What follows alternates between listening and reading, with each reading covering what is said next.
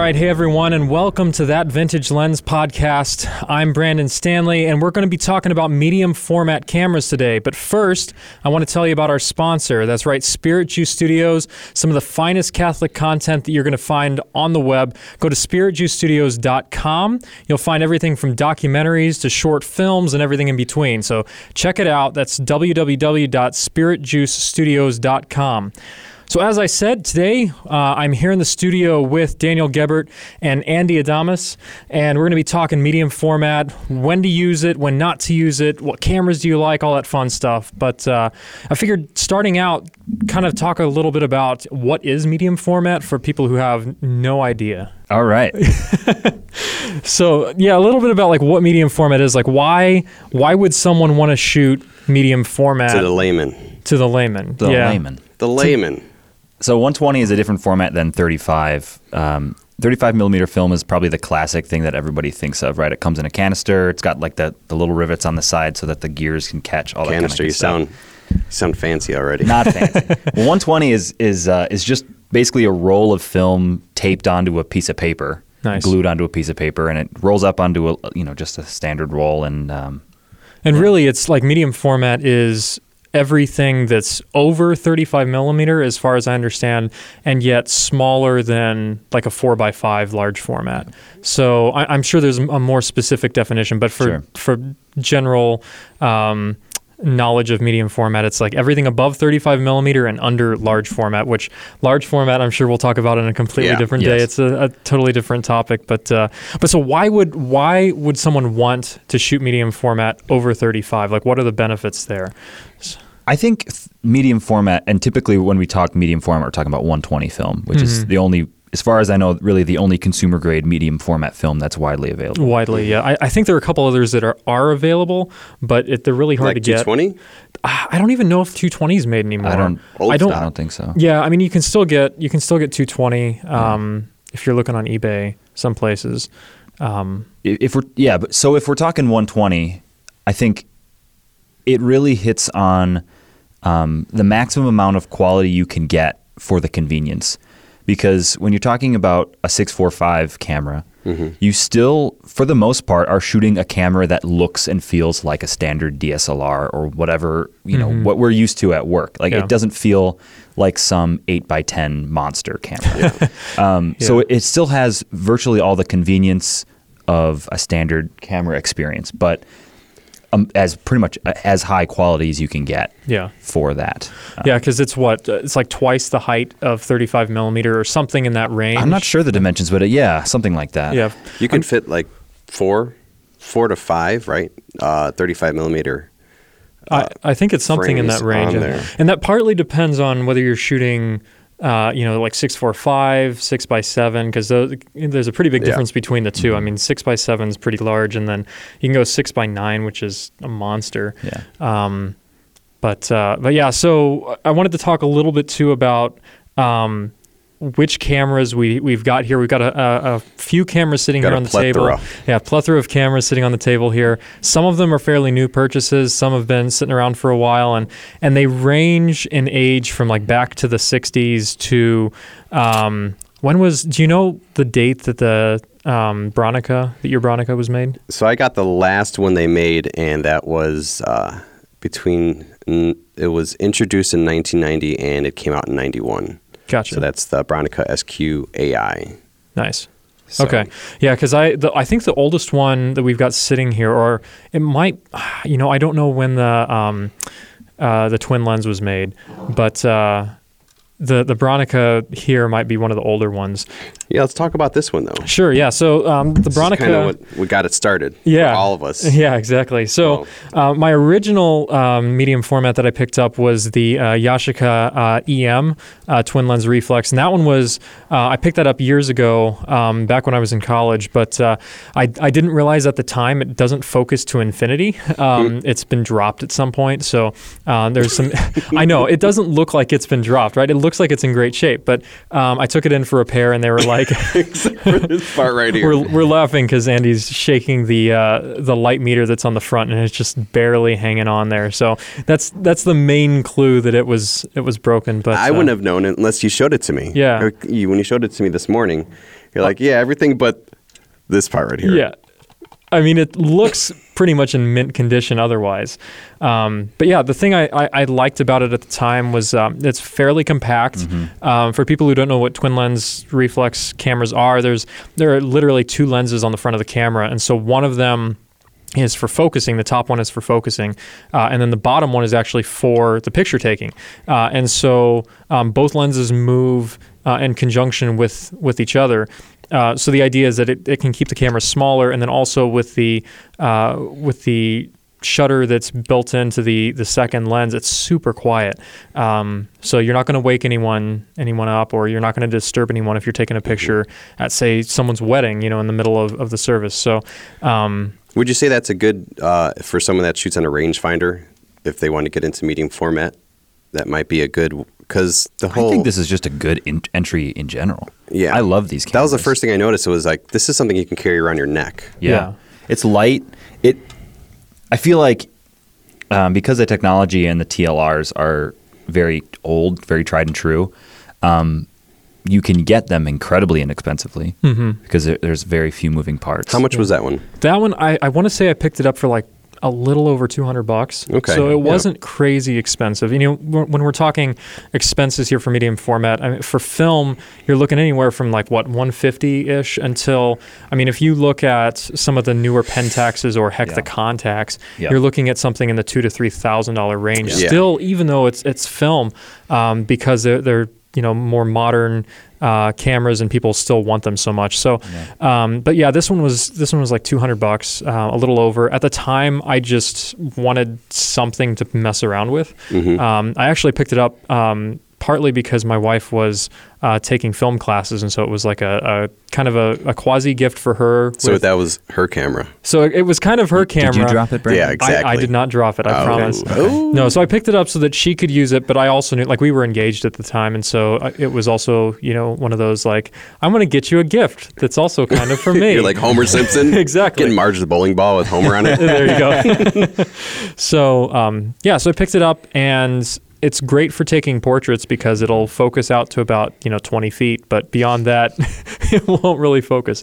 So anyway, so you wanted to talk about the Bronica. So I only talk about the twin lens because I picked up the Bronica because I knew that I needed a medium format camera that actually focused out to infinity.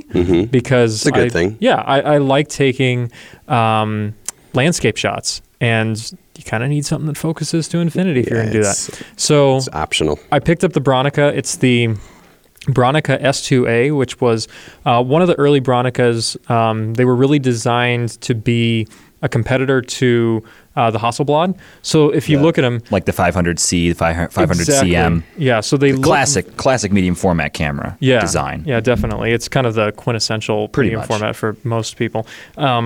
Yeah, so it looks very similar to a Hasselblad 500 series. In fact, like I've been walking around Chicago a couple days with this before, and people are like, "Oh yeah, I got a Hasselblad," and I'm like, "Not really, but it looks like it, right?"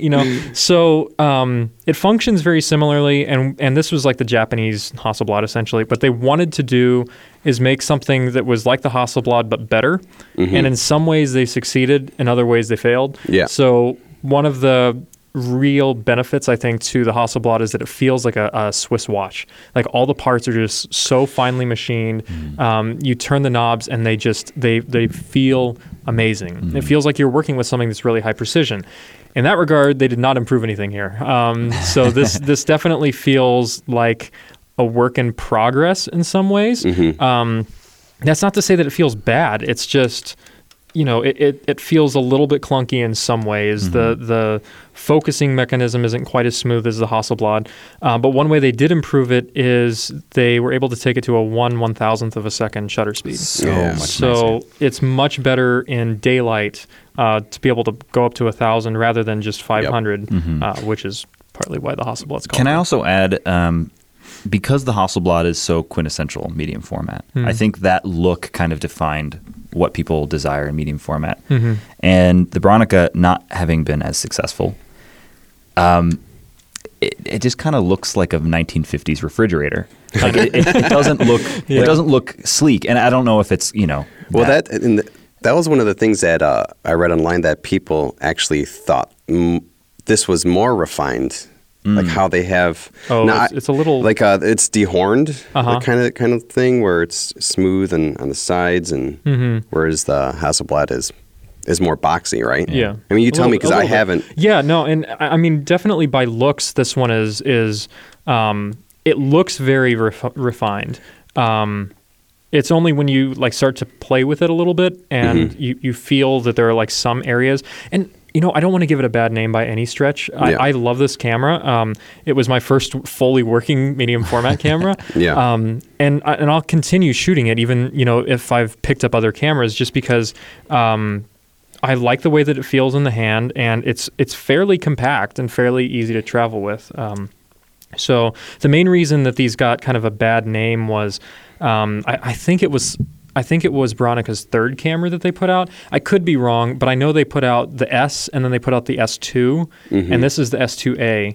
And so the S had a bunch of reliability issues.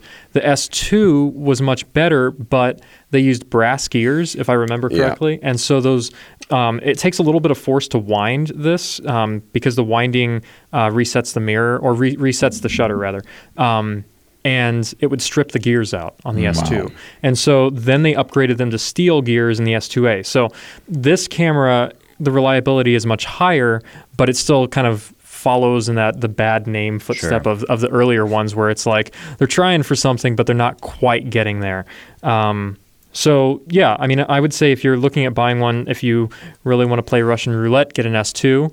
If you want to get something that you know will probably work longer, get the S2A. And honestly, so this one we were in Canada. We were at Niagara Falls, and I was carrying my bag up, and this guy went to help me and grabbed part of the stroller that I was carrying up, and it knocked this camera out, and it fell down the stairs. Down the stairs? Down the stairs. They were carpeted stairs. Okay.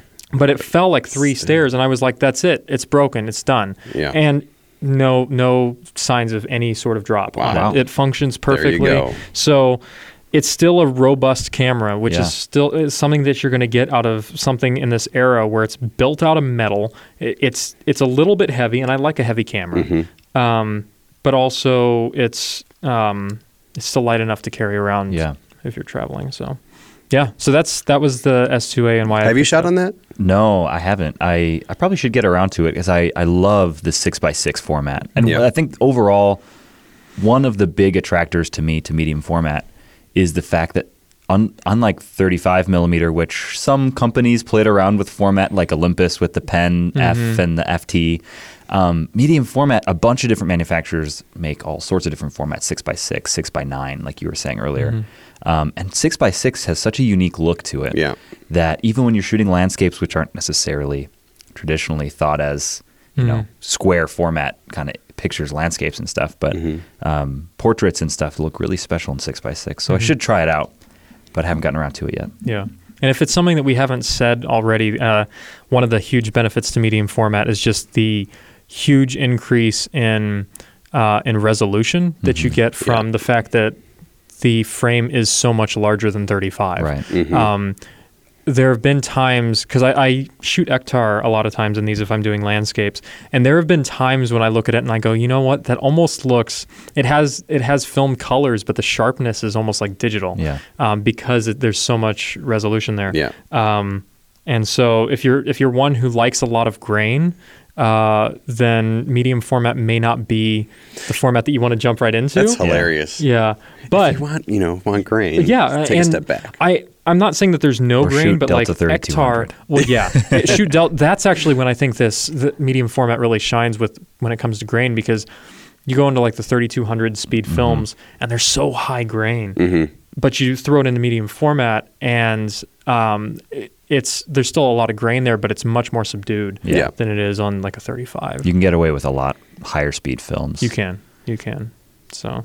Yeah. Awesome camera. Really awesome camera. Unique look, unique experience. I mean, really, the reason I picked that up was because I wanted a Hasselblad. Of course. And couldn't afford one. Absolutely. So I feel like that's the selling point. It was like, well, I'll get one someday. But in the meantime, I'm going to pick up something that looks like it and feels like it. Yeah. Man, it gets mistaken for one on the streets of Chicago. It is heavier. Yeah. It's heavy. So I think moving on in age, what would be next? Ooh. After those, I don't know. I can't remember when the Mamiya came out. Definitely before 1990. Before 1990. I want to say 1970 something. 1973, Oh, really? 1975. It's difficult because so I'm talking about the Mamiya M645. My particular model is the 1000S. And this had a lot of iterations. So there were iterations before the 1000S that had, less features, I would say. No metered viewfinder, for example. And plenty of versions afterwards. So that included autofocus, it included auto winders, pretty much every automation feature you could think of. But not on this one. This one has the only thing that is automated is the optional viewfinder. Everything else is manual. Gotcha. So manual focus, manual wind, manual everything else. It has a meter, right? It has yes, it's in the viewfinder, which you can take off, and it originally came with a waist level viewfinder, and a lot of people really wanted the. So you have a waist level viewfinder for that? I do not. Oh, okay. But there is one out there that Yes. it originally shipped with. Gotcha. But I really like looking through that big prism viewfinder. I like both experiences. I love waist level viewfinders, Yeah. but the reason I picked up this particular camera was because it feels like I'm getting all the benefits of medium format with also all the benefits in ease of use of a DSLR like a 5D or something. Sure. Yeah, and it looks like it's fairly compact. Now, something I was noticing, difference between the two. So the Bronica that we were talking about, the S2A, does have removable backs. So Yes. that's also something, I didn't even think about this before, but I mean, I have before, just not in the past couple minutes. One of the benefits to medium format is that a lot of the cameras, you can switch out the backs. Right. Yeah. And so if you're shooting an event and you want, you don't want to be shooting Delta 3200 during the daytime, you can put something like Portra 160 in there. And then once the sun goes down or once it's, starting to go down, then you can switch backs almost instantly. Right. Which really gives you the flexibility that where, if you were shooting 35 millimeter, there are very few cameras. There are some out there, but there are very few that actually have removable backs on them. I think particularly that came into its own in the studio, and that's why the Hasselblad 500 series is so sought after, is because in the studio, professional photographers would have assistants loading up film in another back, and when they would get done with one, they would swap it out really quickly, and the photographer would never have to take his eye off of the subject, basically, right? Yeah. His film would get loaded for him, swap it out immediately, and keep shooting, which is something that I kind of miss on the Mamiya, but not really. Sure. Because, again, it kind of blends the worlds of 35 millimeter convenience shooting and the medium format experience. And it forces you to go through that role. It does. It slows you down in a different way. And the one way that I have coped with it, and is another way that is one way that a lot of 35 millimeter photographers have coped with this whole not being able to switch out your back, is just carrying two cameras. And I don't have two 645s, but I have a 35 mil camera and the Mamiya. So if I have a high-speed black and white film in one camera, I'll have a low-speed color in the other, and I'll just swap out, and I feel like that's a pretty happy medium. Which one do you usually keep in which? I really like shooting low-speed color in the medium format so that I can get that incredibly high resolution, high crispness, pastel tone, kind of Portra 160 look. And then a HP5 or a Tri-X in the 35 millimeter to kind of get that documentary feel. I think that's a good way of doing it, and that's what one of my favorite photographers, Matt Day, does with his Leica M6 and his Pentax 645. So Nice. 160. Yeah, Portra 160. I just shot 4 or 5 rolls of Portra 160. That's I it? really enjoyed it. Yeah. So where do you send your film typically? I do what you all do. I send it to the dark room. Yeah. I wish that wasn't my answer, but it is my answer. Hey, it's a great place to send it. There are other places that have maybe some other benefits, like the way that they scan it or whatever. But I've been super happy with the dark room just from the cost to what I get ratio. Yes. As long as you get the super scans. Yeah. If you get the super scans, I mean, they're scanning it in. I can't remember the resolution, but it's high. Enough. It's enough. It's more than enough. It's enough that I can have it on, a 5K iMac as the background, and I'm not seeing pixels at that point. I'm still seeing grain. Yes. Which was my issue with a few other places that I'd send film off to. If I zoomed in, which I don't do that too much, but like if I was really trying to show it on a large screen or something, I don't want to see pixels before I see grain. You know, that's the reason for one of the many reasons, but a large reason for shooting film is the grain and the quality there. Yep. So, so you've gotten the super scan, right? There's 3 tiers for the darkroom. Yeah, there's like the standard, which is included, and then there's which is I think about 1,000 by 2,000 or something along those lines. You're talking about if you're printing 4x6, a few thousand pixels across. And then there's like enhanced scans, which are, I don't remember. I haven't actually gotten those. 3,000 by 2,000 approximately. Something like that. Which is okay. Yeah. I've done that in the past and I've been very happy. What I think, and I can't prove this obviously, but I have a hunch that when you do the super scans, the lab technicians spend more time processing and kind of looking over your scans because I've gotten super scans back. And if you take resolution out of the picture, it just looks like more time has gone into making sure that the white point is right and the black point and the white balance and all of that kind of stuff. But again, that's just a hunch. Sure. Yeah. Yeah. I have mixed reviews. Yeah. Yeah, because there were a couple of yours that they didn't crop properly. Yeah. That's so interesting. Did you get the super scans? Yes. Wow. Well, the middle tier, whatever that is. Oh, the that's enhanced? That's the one that I've had issues with as well. Really? Yeah. Okay. I wonder. Like clipping out my whites and stuff. No, it was more so the framing, or so when they scanned the image. So when I got my negatives back on that photo that has all the images on there, and my negatives, everything is correct. Everything's straight. But when they sent me the actual photos themselves, one in particular was shifted. Yeah. Which was the best one. Yeah. Oh, that's so bad. Something that plays into my hunch about like the time that goes into scans is, as far as I know, they use a Noritsu scanner, which can do medium format and 35. And there is an auto setting on the Noritsu that will, as far as I know, will auto feed and apply auto settings and just keep going. They've got to get a ton of. Oh, I'm sure they get a ton. Yeah. So, so those super scans, I think a human actually, makes sure everything is good instead of just having the machine run them through. Yeah. But nice. I don't know. Yeah. Yeah, I guess, I've always gotten super scans, so I don't know. I can't really compare it to the others. So is super scans in the middle, or is that the highest? That's the highest. Oh, it's the highest. Yeah, I've only gone into the middle tier. Go big or go go all home, the right? way, yeah. Yeah. So what made you decide on the Mamiya here, aside from, because you were looking at a few, right? I was, yeah. I had my eye early on the Yashica G, the 124G, and the D. Okay, the Yashica, twin lens. Yes. Yeah. I love the TLR experience. I love the top-down viewfinder. It's very small, very compact. You can fit it in a backpack. All those things. There is a few of the later model years of the Yashicas were sold with a 2.8 lens, 80 millimeter 2.8 instead of the 80 millimeter 3.5. More rare, harder to find. But if I found one, I was going to probably pick that up. But also, I've always loved that the Mamiya 645 is available with that 80 millimeter 1.9. Oh, that is a sweet lens. It is a sweet lens. So that one, what's the aperture on that? 1.9. Wow. Yes, which is pretty rare. Yeah, it's very, very shallow.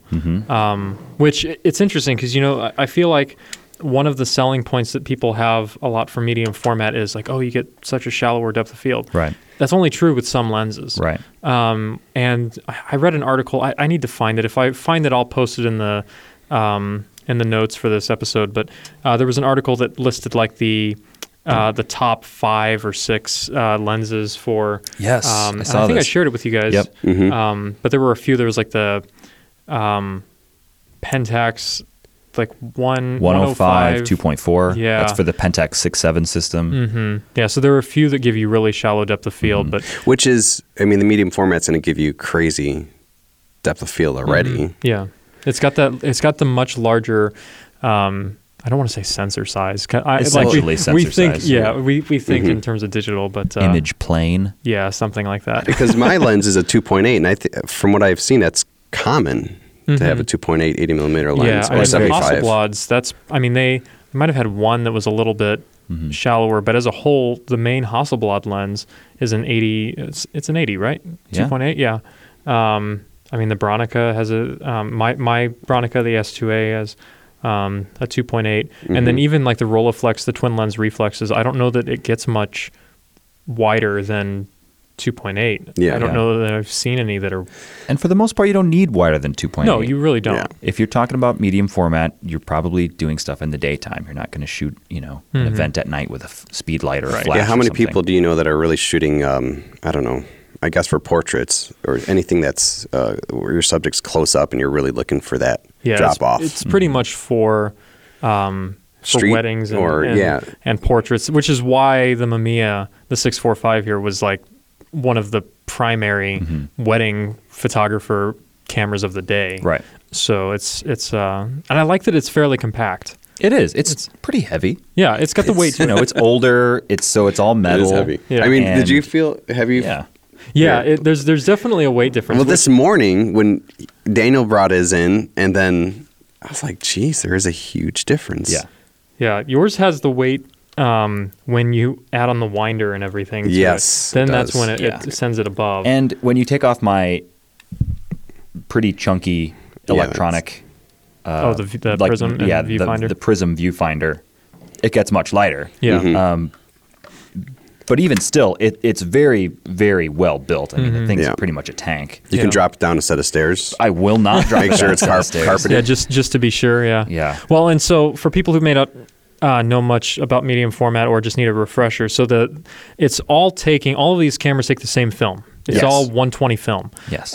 But they take it in different ways. So the Mamiya, for example, it's a 645 format, so it's 6 centimeters by 4.5 centimeters. Exactly. Yeah. And so it's in the normal use, it's cropping a little bit off the top and the bottom. Not really cropping, but it's a wider image than it is tall. Yes. With the 6x6 that's in, and I probably didn't say that properly, but whatever.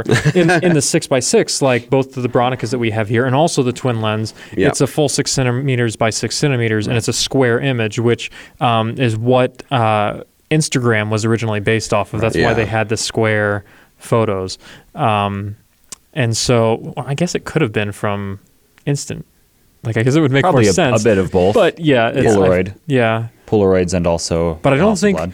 if I remember correctly, the Polaroids aren't a true square image. Really? They're a little bit long. They're a little bit taller tall. than they are wide.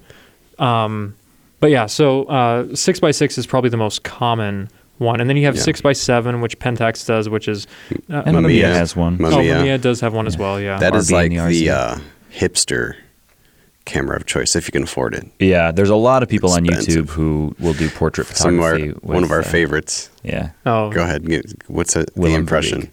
Well, I'm sorry. The impression of our favorite Mamiya 7 YouTube personality. Oh, yeah, George Munsey. I love George Munsey, but he has a very, very dry, very monotone British delivery. And, I love watching his videos. I love watching his videos, but there's no false enthusiasm behind his voice, and that's pretty rare on YouTube for photography people.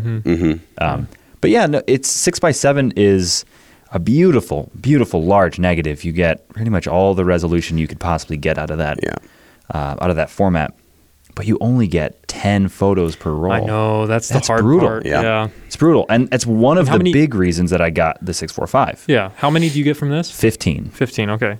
So you're getting, it's, the images aren't quite as large, but you're also getting 5 more images per roll. Than a 6x7. Right. And coming from 35, coming from digital before 35, resolution is not the reason that I'm shooting...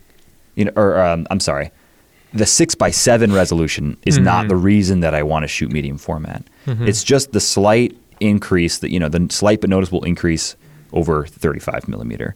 And the 645 gives me that. And in spades, if I shoot 120 or if I shoot 100 speed black and white or one Portra 160, for example, Ektar, I'm getting the sharpness. I'm getting more than what I need in sharpness. Yeah. So I don't see the need to shoot a 6.7 negative or even like a 6.9 negative. Yeah. I'm sure if you blow it up, and I'm sure even to some extent, in certain circumstances, if you look at it on, I don't know, a 5K IMAX screen or something larger, you might be able to pick it out, but it's going to be negligible. It's not going to be, now you go 6:9 versus 6.45, and you look at it on a larger screen, you're probably going to tell a bit of a difference. Yeah. But that's about as large as you get before you go large format. Pretty much, yeah. That is the largest before. Yeah, large I'm pretty sure it's until you go 4x5. And another thing, again, that went into my decision on the Mamiya 645 was if you go to the Mamiya 6.7, the RB or the RZ 6.7, beautiful cameras, very similar in build quality and design to the one that I picked up, but they're monstrously big. Yeah. This little 645 camera, which is much larger and much heavier than any 35 millimeter camera, looks like a toy compared to a 6.7 camera. And it's just too much. This, I can put a strap on it and I can carry it around my shoulder, throw it, kind of have it kind of act like a 35 millimeter camera where it's on my hip. A 6x7 camera, as far as I know, there's really none out there that you can walk around and carry it Not easily. unless you're talking about rangefinders. Well, even the Pentax, so people say that's that's a it's monster. huge. It's an awesome camera. Yeah. But it's a monster. I'm trying to convince Jason to pick one up right now. One of our coworkers is looking to get into medium format as well, and I was like, hey, if you want to outdo all of us on size, I mean, just hilarious. Go 6x7. But yeah, it was interesting. So we had there was a guy that worked with us before, Chris Yates, fantastic guy, shoots, and he was actually, he's been shooting film much longer than I have, and I was talking to him at one point because he did pick up, I believe it was the RZ 6.7, and he's like, I love this camera, the optics are fantastic, he's like, but you don't want to really take it into the field that much, it's more of a studio camera. That's what I've seen. And the way he carried it, he carried it in a Pelican case. Jeez. Pretty much everywhere. It had it, he had his Pelican case that it sat in, and he also said the build quality isn't quite like what this one is. A little plasticier. A little plasticier, yeah. It was designed more for being in a studio where it's not going to be bumped a bunch and it's not going to be, mistreated. It whereas has a bellows. Yeah, that's true. Kind of hidden. Oh, really? But it has a bellows. Huh. Yeah, the lenses are fixed focus, and you use a bellows to focus with two different knobs. Oh, wow. Two different, yeah. But yeah, so this one was definitely built a lot more for wedding photographers and people out in the field where it's it's going to get beat up a little bit, and you can tell from the build quality that that's what it's going for. The everyday medium format. Yeah, pretty much. Which is exactly how I use it. Well, I do want to talk about the Bronica that you've got. First, I want to pause just to have a quick sponsor break, talking about Spirit Juice Studios here. It's the studio that we are recording out of. It's the place where all of us work. Great studio for making Catholic content. We've got so much that we're working on here, so many projects in the works. You can check out the YouTube too. Search for Spirit Juice Studios on YouTube. We've got lots of content there, everything from weekend reflections to short pieces that we've been working on. And brand new, actually, as of the past few weeks, we now have Spirit Juice Espanol. So we've got a Spanish channel as well for those of you who do not speak English or just prefer to speak Spanish. All right, so we're back talking about Andy's camera here, the Bronica. What is it? SQAI. I know. I get it mixed up all the time too. New boy in the block. Yeah. Originally, I started off just one roll with Brandon's camera, and that's all it took. You were hooked. And it was a horrible Sunday because it was freezing out. Brandon lent me his camera, and I was like, I have the whole weekend to do this. And Saturday came and went. Sunday, going to church. So I'm like, man, I'm not going to shoot this. I saw you that Sunday. Yeah, that was hilarious. Crazy. I was on a part of town where I'm never hanging around. It was just like on the west side, and we're sitting at a Starbucks. Yeah. And Andy walks up next to the window, and he's like, Brandon? Yeah, what? I was like, what are you doing here? I know. He's like, yeah, you come here all the time. I'm like, no, I've never been to this Starbucks. This is the Starbucks we go to every Sunday. It's crazy. Before church. Yeah. And I saw his Pray the Rosary. Oh, yeah, the I was sticker like, on that's the window. Totally his car. Yeah. But yeah, I took one picture after church of our church, and I was hooked. It's weird because it was freezing. My hands were freezing. I'm like, this is so awesome. Yeah. And then took, usually this is not the case, but I went through all 12 pictures, or all 12 photos within 4 hours, and which is fast, obviously. For you. Well, the reason I can gauge it a little bit. 5 rolls in a day. I took 4 pictures in 4 hours last Saturday, just because I was, taking it slow. Yeah, taking it slow. Mm-hmm. Yeah. But yeah, the Bronica. So originally I was going to go with the Pentax 6x7. And I don't know. I mean, I really appreciate Brandon and Daniel's input. And Brandon even suggested, hey, you should look at the Bronicas, the new ones. And then there's a YouTube personality that I really like, and you guys have started to appreciate his work. And he uses the SQAI. So, and I heard from one of the videos that this is the camera you should get if you want the closest thing to a Hasselblad before you pay for that, as far as how good or how bright the waist level viewfinder is and everything. Yeah. That really is the great thing about Bronica, is that it's got the so many of the features and a lot of the image quality. I mean, people will talk about how there's just something about the Hasselblad, that it sets that the images are a little bit apart, and that may be true, but I think you can at least get 95, 98% there with the Bronica. Sure, it may not be as classic or whatever you want to call it as a Hasselblad. However, you're still getting a stellar lens that's super sharp, especially with this format. It's incredibly sharp, and I don't know that you're really going to be able to tell that much of a difference in the end. I mean, show me a Hasselblad image next to a Bronica image. I don't know that people would be able to pick it out. Yeah, and it's like one of the reasons I think we all shoot film is because of the imperfections. If we wanted to shoot something perfect, we'd go grab a 5D and call it a day. Yeah. Well, that's why people ask about, why would you shoot something that's not nearly as sharp as digital, or not nearly as whatever as digital? And I'm like, okay, well, what is technically better, the Mona Lisa or a picture that someone took of the Mona Lisa? Yeah, it's like just because something is sharper or more accurate to real life does not mean that it is better. It's a different type of art form in a sense. And so, sure, digital at this point might have eclipsed film when it comes to resolution or sharpness or, some of those things. But there's something about film that's just intangible, and we had the whole episode before this was talking about film and why we still shoot film. So I don't want to rehash everything yet, but yeah. So, and this one's 6x6 format? 6x6. It also came with a 6x4.5 back as well. So it's kind of best of both worlds. Even though that's not why I purchased it, I wanted the 6x6 look. But the one thing about the backs, and I think that's probably for the S8 too, right? Where the backs are. This is an SA, right? S2A. S2A. Yeah. Is the backs are really expensive now. If you go online, you can buy the body of both of our Bronicas for the same price as you'd pay for a good back. That's insane. And that's one of the differences between the Hasselblad. People are still fixing the Hasselblad backs and bodies, whereas there's a lot less people that you're going to come across that can fix our cameras. Yeah, the Bronicas. Yeah. That's true. And I don't know about the Mamiya, but I just know about the Bronicas. Yeah. I feel like the two quintessential, I can't say the two quintessential, but there are lots of Mamiya people, and there are lots of Hasselblad people. Yeah, that's true. And then it's like Pentax kind of underneath that, and then Yashica, and then Bronica is a little bit lower. I read an article too about, someone was saying it's like the ultimate bargain medium format camera because not a lot of people know about them. One article called it the dark horse of medium format photography. You know what it reminds me of? It's completely different, but the Sigma lenses. Oh, for film, for video. Yeah.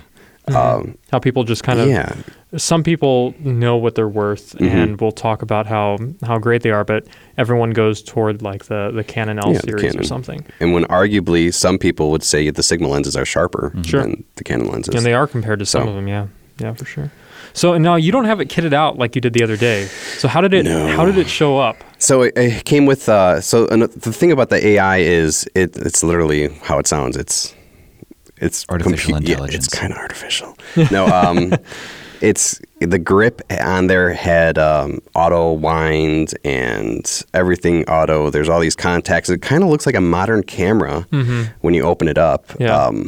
It reminds me a lot of, like, because it was built in the 90s, right? Yes, it was built in the 90s. It makes me think of that time period, or almost a little bit like the 80s, because it's kind of, it's boxy, and with the contacts and the black. It kind of looks like Knight Rider's car. Kind of, yeah. It does kind of look like that, yeah. It's a beautiful camera. Yeah, it is nice. It's, they're all of the cameras are great, man. It's like, I want to get one of yours. I want to get one of yours. Yeah, I feel like that's the problem is that all of these cameras, compared to a digital camera, they're so stinking cheap. Yeah. I mean... Right now, kids. Yeah. Right now. That's true. Because they are unlimited resource. Yeah, I mean, think about that, well, I mean, things have kind of gone backwards. Because remember, did I mention it this morning about how expensive this camera was back in the day? Oh, yeah. Yeah, you were talking about how many thousands... So, from what I learned, I don't know if it's true, but... I guess this camera went for $25,000 when it first came out. What? Yeah. And I think a lot of our cameras were really expensive because think about it. It's like these are the cameras that were used for magazines and people that were publishing.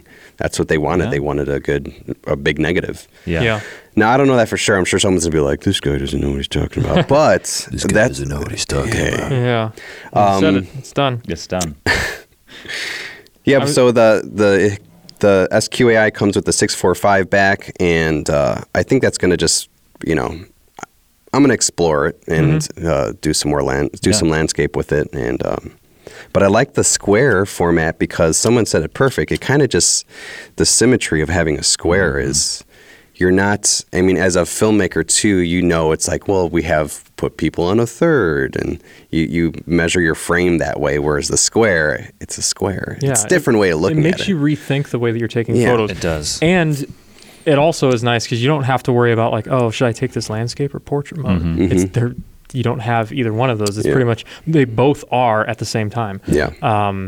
So it's definitely changed the way that I have looked at photography for framing, just because you suddenly, I mean, you certainly can crop it. I know people who will shoot things and that's one of the reasons that they love the 6x6 format is you can take it and then crop it however you want, and you have that resolution for sure. Yeah. But it will influence a lot of how you take the photos. Yeah. Just right out of the gate. And I didn't have any intentions. I wanted to go 6x7 just because I was familiar with that at first with the Pentax. Yeah. And then ultimately after shooting your camera and just thinking about it, like what, it's such a big negative. If I really want to, I can have that landscape and just crop it like you're saying. Yeah. There's something so satisfying about a 6x6 image. Yeah.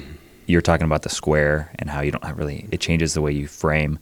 I think as somebody who looks at a lot of photography on Instagram and through photo books and all that kind of stuff, when I see portraits well done on a 6x6 or square format, it just makes me so content. And I don't know how to explain it because it's so neat. It's perfectly symmetrical in all the corners. And part of that has to do with the Hasselblad name. And I'm sure there's some psychology behind it. But man, I do lust after that 6x6 format. Yeah, I do. Yeah, there's something about it, especially as somebody with like kind of a little bit of control issues. So why did you go with the 645 then? Because we might have went over this, but no, it's good. It's good to kind of go back to it because when I was first getting into 35 millimeter, or I guess back into it after college, everywhere I looked, it was 35 mil, but if you really want to be a photographer, it's medium format. I'm like, no, I want to do 35. Yeah. Tell me what I want to know about 35. What are the right lenses? What are the right formats and systems and all that kind of stuff? But everyone was like, no, it's just a stepping stone to medium format, which is where you're going to want to be. And I didn't want to hear that, but it was eventually, it happened. I switched over to medium format to just do a lot of my pleasure photography. Yeah. So did we touch on what are the biggest differences between shooting 35 and medium format? I mean, there are a lot of them. I think it kind of depends on. Ones? Yeah, I think it kind of depends on the camera, because I think a lot of the medium format cameras. So, with the exception of like the later Mamiyas or the Pentaxes that have autofocus, generally speaking, you don't have autofocus. Mm-hmm. Now, that's also true with a lot of 35 millimeter cameras as well. So it's hard to make that be a large difference. But I think there are more 35 millimeter cameras with autofocus than there were medium format cameras with autofocus, because it was kind of assumed, the professionals using it, and so they know how to focus. Mm-hmm. Definitely the sensor, or I said it again, the sensor size. It's okay. The film size. The size of the film, the size of your negative is much larger on medium format, especially if you go 6x7 or 6x8 or 6x9. But I also think just the time that it takes, because I've always said one of the big reasons I love film is the risk. With digital, there is almost no risk. You take a bunch of photos, you don't like when you delete it, and you're not any worse off. You didn't spend any more money. With film, every time you take a photo, you're spending money. Mm-hmm. Every time you're wasting an image if you do it poorly, or you're investing in an image if you do it properly. And you can't take it back. Right. As an artist. What? I'm going to snap a few here, and if I don't like it, I'll just delete them. It doesn't work that way. Yeah. So there's risk involved. And I think that makes us appreciate the photo taking process more, because we know that it's either an investment or a waste of money. Mm-hmm. With medium format, that's even heightened, because you're not talking about 24 or 36 images per roll. You're talking about 15 or fewer. 10 if you're talking 6x7. That's crazy. So I think it does change the way that you shoot a little bit, because you know that each image you're taking is using more money. Mm-hmm. And that's a big influencer these days. So it slows you down. It makes you want every image to count that much more. Mm-hmm. Yeah.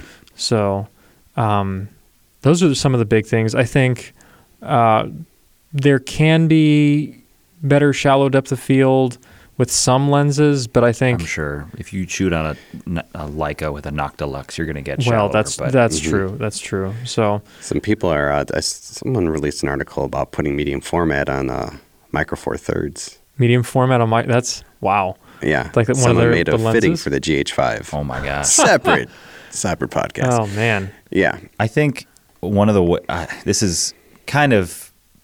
not really related to the film photography process so much as it is just my ego, but I was in Portland recently.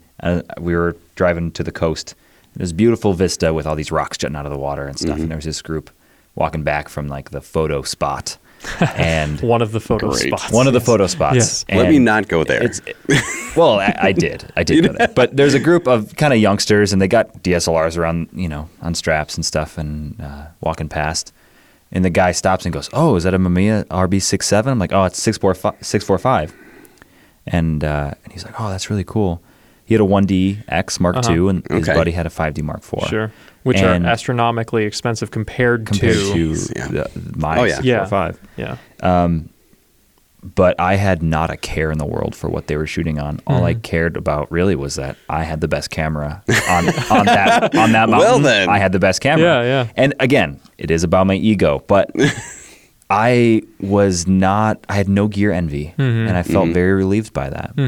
I was very content that I had the best camera that I could have at that moment. And that's a lot of, granted, we can still have gear envy with film cameras. Sure. But I feel like that there's even more so with digital, because, the new camera comes out and it's got better dynamic range. It has, a wider ISO range that it can hit. There are all these different things where it improves.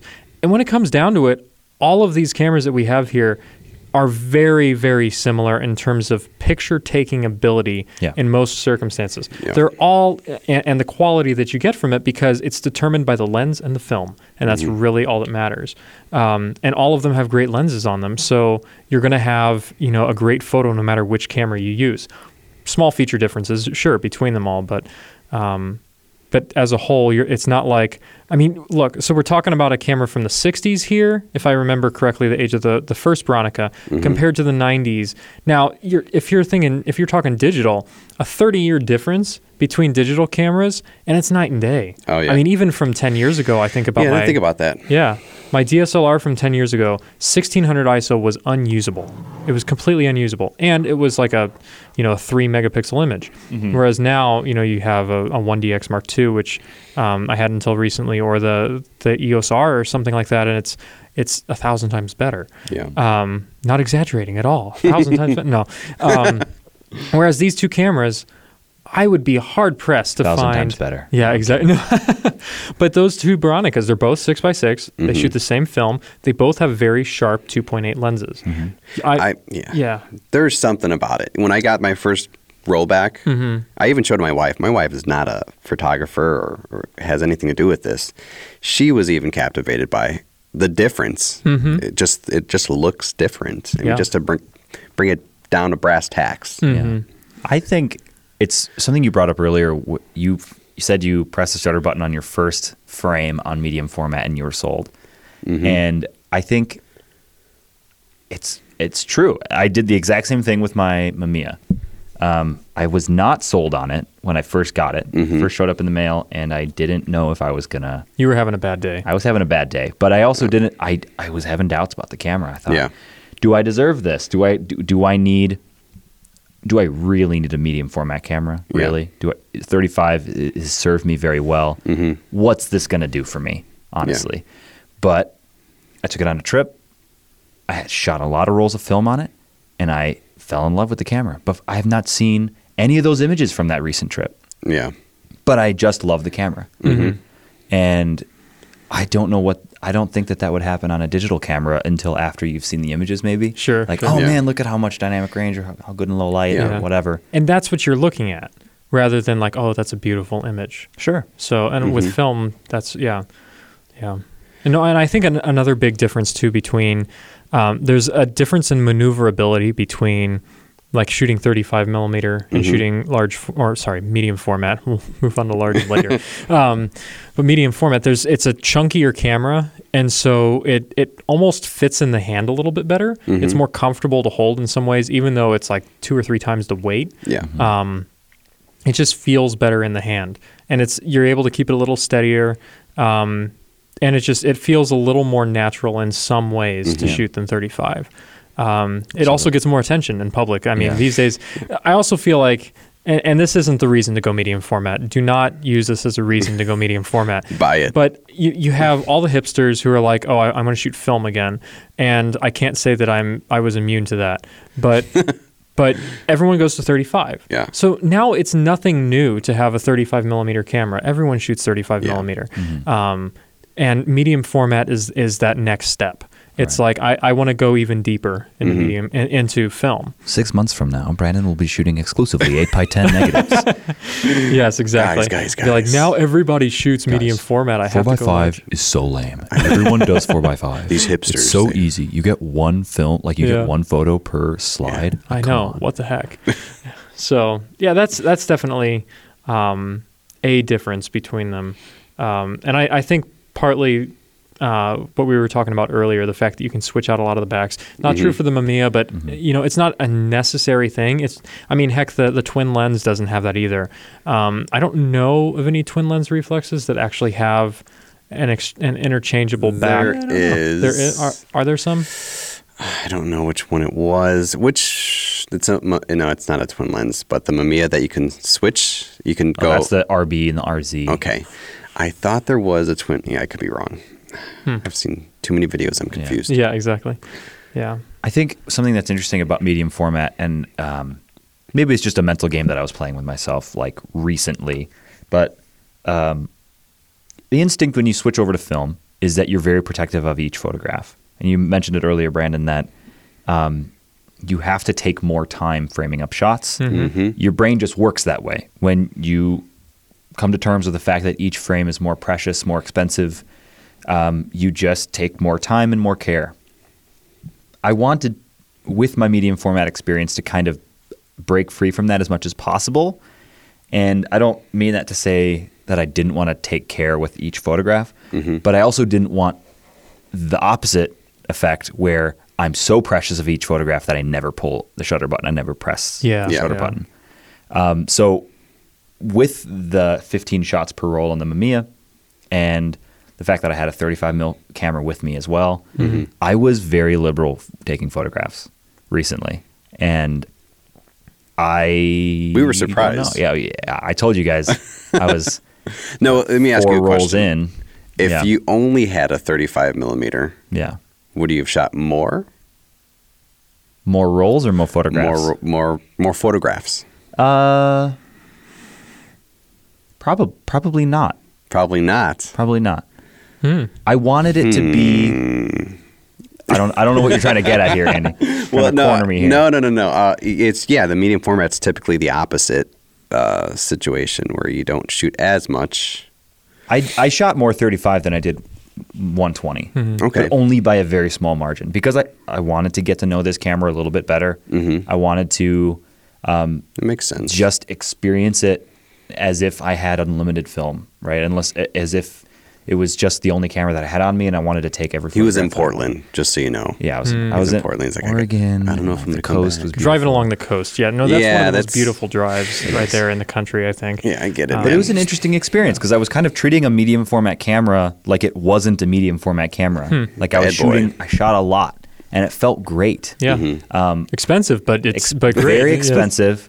Worth it, in my opinion, especially in times like this. But I am one that because it's so precious, my tendency is to be very protective and never take a photograph. Sure. And be just very slow and deliberate. No, that makes sense. Which has a time, but there's also a time to just shoot what your heart desires. Well, then let me ask this. So when are times that you would choose 35 millimeter over medium format? Because a lot of people might, we've been talking about medium format for a while, and it all sounds great. Larger image, more clarity, a little bit lower grain, or a lot lower grain depending on which stock you're using. But why are you not selling your 35 millimeter cameras beyond price? Because we've already talked about price. It's more expensive per shot to shoot medium format. Why aren't we getting rid of our 35s? I think it's great for like family gatherings and going to the beach or wherever you're going. That's the camera to bring if you're bringing a film camera. Yeah, the 35 millimeter. Yeah, the 35. Yeah. Well, what about some of the grit? Because I feel like that's for me. Like there are times when I want images that are very pristine and very high resolution, very very sharp. And you can get that with a 35. You can, yeah, you definitely can. It's not like all it. There's a tendency, I think, with technology that the new thing comes out. And we're like, oh, now the old thing is crap. Now the old camera that I had doesn't work well anymore. It's like, no, it still works just as well. And it's the same thing with medium format. I think there's a tendency to go, oh, like medium format, it's so sharp. Now my 35 isn't sharp. No, your 35 isn't any less sharp, any less clear, any of that. This may be more so, but there's still a reason to be shooting 35 millimeter film beyond cost. And I think part of that is just there are times when I want something that's a little grittier. Like recently, I was in the Philippines and shooting a piece, and we were in this kind of village on the outskirts of the city, and I was taking photographs of this gentleman who had been shot by rival fishermen. And survived it. He was shot 13 times by rival fishermen and miraculously survived. And so we're doing a story on him, and I'm taking photos as they're, out feeding their animals and they're cooking dinner in the house. And sure, that stuff would have looked great on medium format, but I took it all on 35 and I loved just that it made me feel like I was part of it. It made me feel like I was in there. Like looking at the photographs, the grain accentuates the feel of the piece. And that's one of those times when I'm just glad that I shot 35. I think, especially in that situation, that's the right tool for the job. Yeah. That is, I hate to use the word, but like guerrilla war tactic. Sure, you don't know the environment you're going in. Right. You want to be able to maneuver. Yeah. I do feel like 35 is much more, you really did say it, maneuverable than medium format, partly due to size, and also there's just an ease of use. Like, most of the 35 millimeter cameras, like my F3, it's not autofocus, it's not auto wind, but I can take shots super quickly because it's designed for speed. And not that medium format cameras aren't designed for speed. I mean, yours is auto wind at times, but I feel like I don't use any of that though. Yeah. No. Well, it does make it huge. It does. If I were to run and gun, that I think of the three, mine would probably be the fastest because it's like probably. you shoot and you got Mine also has a crazy long focus throw on that 80 mil. Oh, I think that's common. Maybe. Yeah. I in terms of choosing 35 over medium format 120, the 35 millimeter camera that I've had with me for my daily shooting kind of stuff has been a Pentax ME Super, which is tiny little 35 millimeter SLR, and there's never a situation that I'm in when I can't have that camera on me. Yeah. I can never make an excuse to myself that I don't have enough space for it. Also, having shot a lot of medium format recently, every time I pick up a 35 millimeter camera, there's so many shots in that thing, you know? Man, I'm on shot 24. I'm almost out of the roll. No, I have more than 10 shots left. Yeah, that's insane. It is. It's like you just doubled your hard drive space. Pretty much. It feels great. And then I have to think about, the sensor size, if you will, isn't that small. It's still full frame. I have to do a little bit of that mental game. But once I'm kind of back into it, you're so right. It's so much easier to just like snap away on a 35 millimeter camera. And I find in times when I need to take a lot of images, it's if I only have so much film with me or I've only got so much time and I need to capture as much as possible. Granted, I don't know why I'd be using film. I would probably use digital in that circumstance if I had to capture a ton of images. But if I'm trying to snap off a few things, a bunch of shots quickly, it's much easier on 35. Yeah. And because you can fit a lot more on each roll between switching and all of that. And I do think back to like, I took a 35 millimeter camera when we went hiking in Poland. And we walked, 14 miles through the mountains, which isn't a crazy amount, except that we were carrying cinema cameras with us at the time. And so that ended up being an excruciating day. But I was able to take my F3 through there without a second thought. Would love to see those. Yeah, they turned out, those are some of my favorite photos.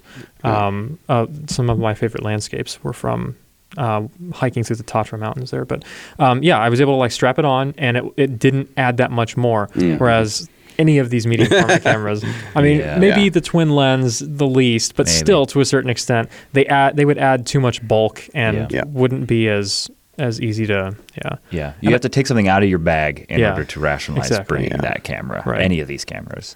Well, and I think a benefit too to shooting 35 is if you're just getting into film, a medium format camera is going to feel very daunting. It's a different form factor. There are just certain things that, you switch a knob from one side to the other, and your brain has to think about that a little bit harder. And so, or instead of like a thumb wind, you have like a physical circular winder or whatever. There are more things I feel like to get wrong on a medium format than there are on a 35. Even from just the difficulty in actually winding the film onto the spools. Sure. So if you're going from digital, if you're used to shooting on digital, or you're just starting out, a 35 millimeter camera, generally speaking, is going to be much more normal to you. Much barrier to entry. Right. So I've messed up far fewer times on 35. I mean, even in this last year, I was loading film in the dark. In the back of a dark van, and I loaded my medium format backward. And I didn't realize until I finished the roll. It was in Ireland. We were in Ireland. And backwards, like you were exposing the backside of the paper? Right. Oh my gosh. So I didn't realize was exposed. Yeah. No, I got to the end of that day, and it was one of the most beautiful days that we had in this, this ancient monastery in the mountains. No. And I finished it, and I was like, all right, went to change the roll, and I'm like, oh, you've got to be kidding me, because it was backward, and it just ruined my night. Yeah. So definitely you can, and you can mess up 35 too. Sure. Recently with 35. Yeah. I was like, all right, I'm almost done with this roll. And it's like 37. Oh, no. Oh, 38. 38? Yeah. I had that too. Wait a second. Yeah. So it can happen with any camera, but I feel like it's easier to mess up on medium format. One of the things that first kind of threw me when I was getting into medium format is how the heck do those...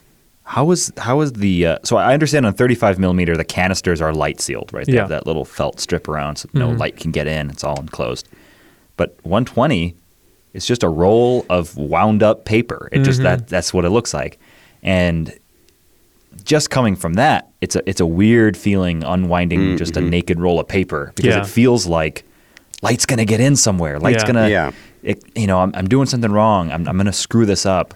It's got to be tacky. I've never undone one. Yeah, I don't know that it's tacky. I think that it's just wound tightly enough. Yeah. And if you keep it tight, then there's just enough of a lip on that spool that it keeps light from getting in. That's crazy. So it's interesting. Yeah, I mean, I wouldn't wind something loosely. Yeah. But yeah, something that I was reading recently that reminded me. So medium format film or like 120 film, if the article was correct, and if I'm remembering correctly, it was released in like 1901 with the Kodak Brownie No. 2. That was like the first time that 120 film was released. And it was released as the consumer type of film. Over 35 mil? Well, 35 wasn't prevalent yet. Okay. And so it was, 4x5 and above. It was smaller, right? It was smaller than large format. And so like if you were a serious photographer... No, what I'm saying is that the consumer film back then was actually smaller than 35. At that point, I don't believe it was. Go ahead. No, so if I remember correctly, large format was what like all the serious photographers did, and so there was a high barrier to entry. So they released 120 as like the smaller consumer-friendly film, and there was a like 35 millimeter was either about to become a thing or already was a thing, but it wasn't used for stills. It was only used for motion pictures. Because there was a little bit of a gap. That's huge. Yeah, they started using it for film first, and then Leica released a camera that actually took 35 millimeter film for stills, and that was so then that became more of the standard. I find it interesting because over time the formats got smaller and smaller. So you went large format, and then they're like, we'll make something for consumers, medium format. Then they're like, no. Yeah. Pros are taking that over. Let's make something for consumers, 35 mil. Then they're like, you know what we could do? Let's make APS-C or APS film. And so they made that smaller. And then they had cameras like the Minox and whatnot that were like 8 millimeter and smaller. So that's what I'm thinking of. So they did have smaller films. I'm only about 90 years off. No, that was give or take. It wasn't that far. That was like Soviet era, like after World War II, like spy camera type of stuff. But still 70 years off. Like we think nowadays of like 35 millimeter, like full frame, that's pro, man. Yeah. And it's like back in the day, medium format wasn't even pro. It's just wild. Funny how it's changed. But so what are some of your favorite film stocks for 120? Because there's a much more limited range than there is on 35 millimeter. You have not nearly as much. Thousands. It seems like there are infinite numbers of different brands of 35 millimeter film, and then 120, it's a little bit more selective. Yeah, I'm kind of boring. I want to branch out, but I typically shoot only Portra 100, Portra 400. I shoot I shoot a lot of Portra 400 and 35 mil, but I do mostly Ektar. Which I don't think is boring. No, I mean no. If that's all that I shot, I don't shoot any exotic. Dangerous. Yeah, I shoot Ektar for landscapes and architecture stuff a lot of times because it's sharp, it's vibrant, and I don't need to have the most accurate skin tones. I shoot Portra 160 if I'm doing portraits or just kind of general photography with the medium format. And I have shot some Delta 3200 if I need something that's really low light. So, I mean, I guess it's not boring, but I don't have like a crazy large amount of film stocks that I shoot. Yeah. I don't have enough experience with it, to be quite honest. I mean, I'm going to shoot on CineStill Saturday, which is going to be... Ooh, that's going to be fun. I have some ordered. Do you? I do. I've got that. Backpack. I'll do us all. Yeah. I'm going to shoot it in the environment isn't the greatest, but... Sure.